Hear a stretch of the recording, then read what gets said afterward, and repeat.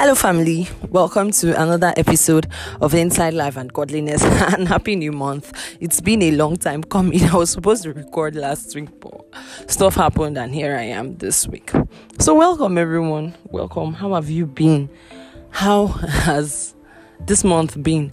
Guys, we just had May. Which day was that? And all of a sudden, we're in the second week of May, going to the third week. It's really fast. But I hope you're doing fine and you're doing great and you're killing your goals. Yeah? You are. I know you are. So, welcome to today's episode. Today, I want to talk about little beginnings. When I think of little beginnings, there's just a story that comes to mind, and I'm going to tell you the story. And we're going to find out the moral lesson. You know, when you finish saying the story, people are like, okay, so what's the moral lesson? So, we're going to do moral lessons here. Yeah, so...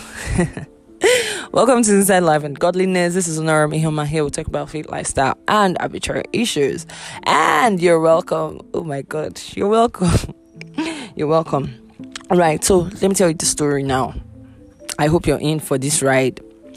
So there's this little boy. Believe me, okay, before I start telling you this story, I just want you to know that this is not the normal motivational stories that you usually hear of mommy and daddy in one room, and then all of a sudden something happens and then the child blows and comes out to rescue mommy and daddy. This is actually a story that has been written in time past and is still living till now. So it's a story that's transcended generations. Now let me go back to the story. I don't know, for some of you it's like you're already picking what I'm about to say, but you don't know it yet. Okay, so there's this little boy that was born into poor parents, as usual. Born into poor parents, but this child had potentials. This child had he was blessed. This child was a blessed child.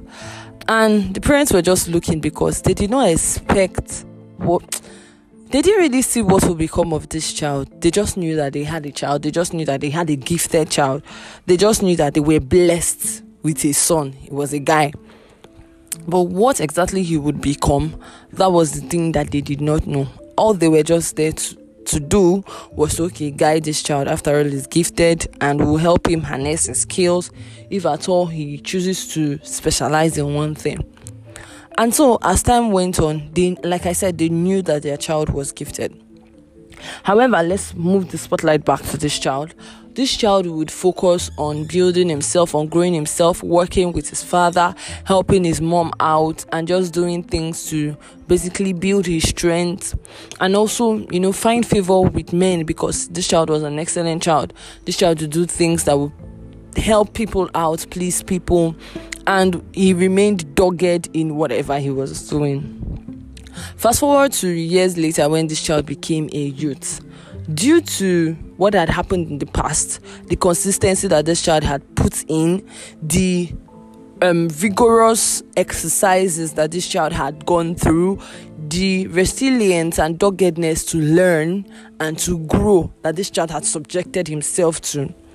Years later, when that opportunity finally came for this child to be announced, it was wonderful. It was mind-blowing. It was excellent. Till now, the world is not recovering from what that child did. This person is the Lord Jesus Christ. You somehow would have figured it out, or maybe you were thinking it was David, but it's the Lord Jesus Christ. After all, Jesus is the son of David, but it's Jesus.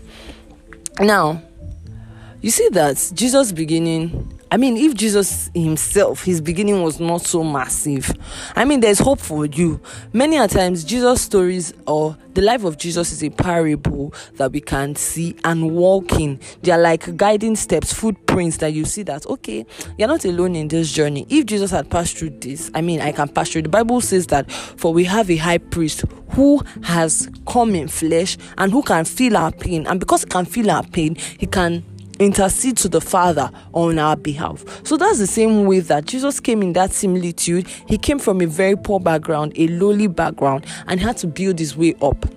Now, at the age of 30, he was baptized, he was anointed. I know that there was that time for that particular opportunity to come, and then his ministry spread abroad and his name went abroad. His fame, the Bible says his fame went abroad, like it was spreading like wildfire. But before then, you would notice that there was a consistent, even the Bible recorded it in the book of Luke, that there was a consistent trend and there was a consistent working to how Jesus followed. In the sense that he did not blow in, as people would say, or becoming famous, or his fame spreading abroad did not just come one day.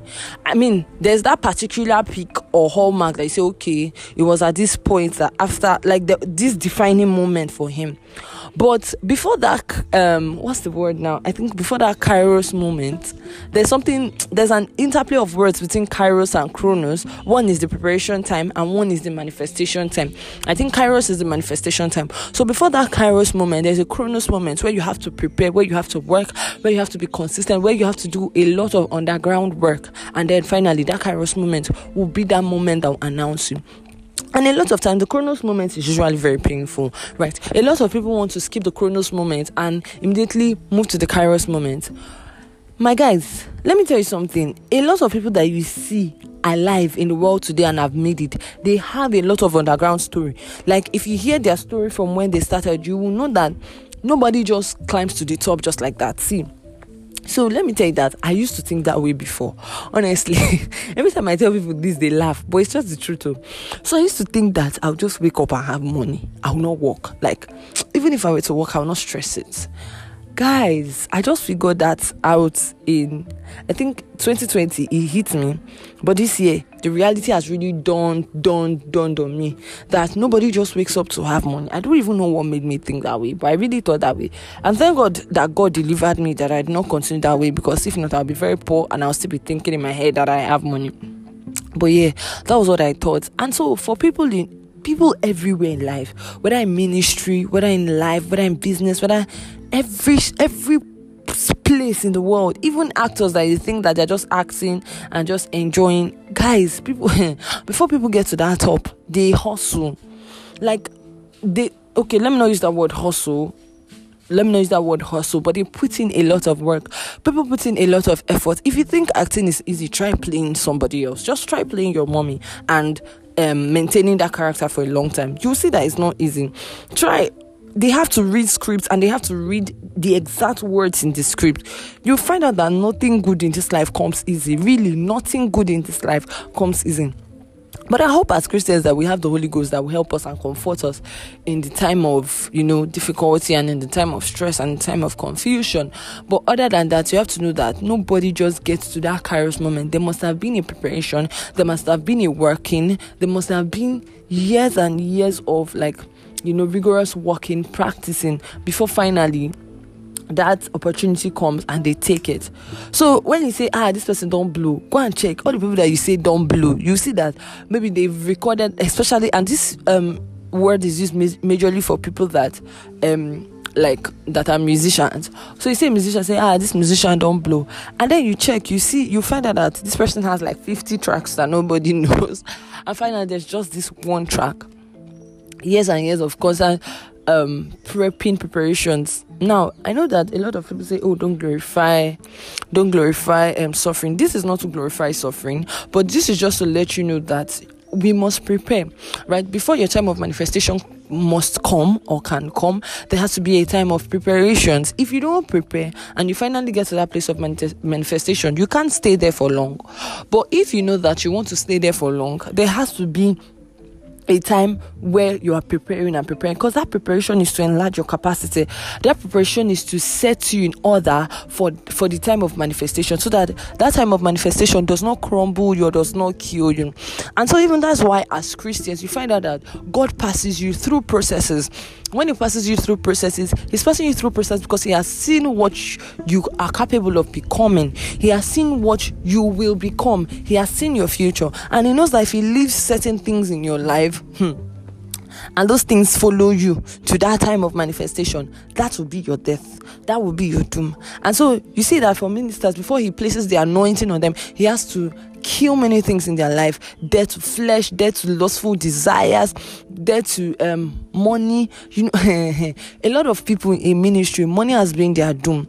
So they don't know that they have love for money, or this inordinate affection, this greed for money. And so they think that because they're handling small money now, money cannot get to their soul, until they get to the place where it's so big, massive, a large platform, and then you see them that they can't handle money. They start eating money, they start embezzling funds, they start eating church people's money, and you find out at the end of the day they just fall because of money. And so that is why we must not don't escape your process. Don't try to bypass process. Stay in that place till you are formed. The Bible, there's something that the Bible called Ephraim at one time. It says Ephraim is a not half-baked cake. I think a cake that is not turned. Yes, there's also a phrase when it is called a half-baked cake.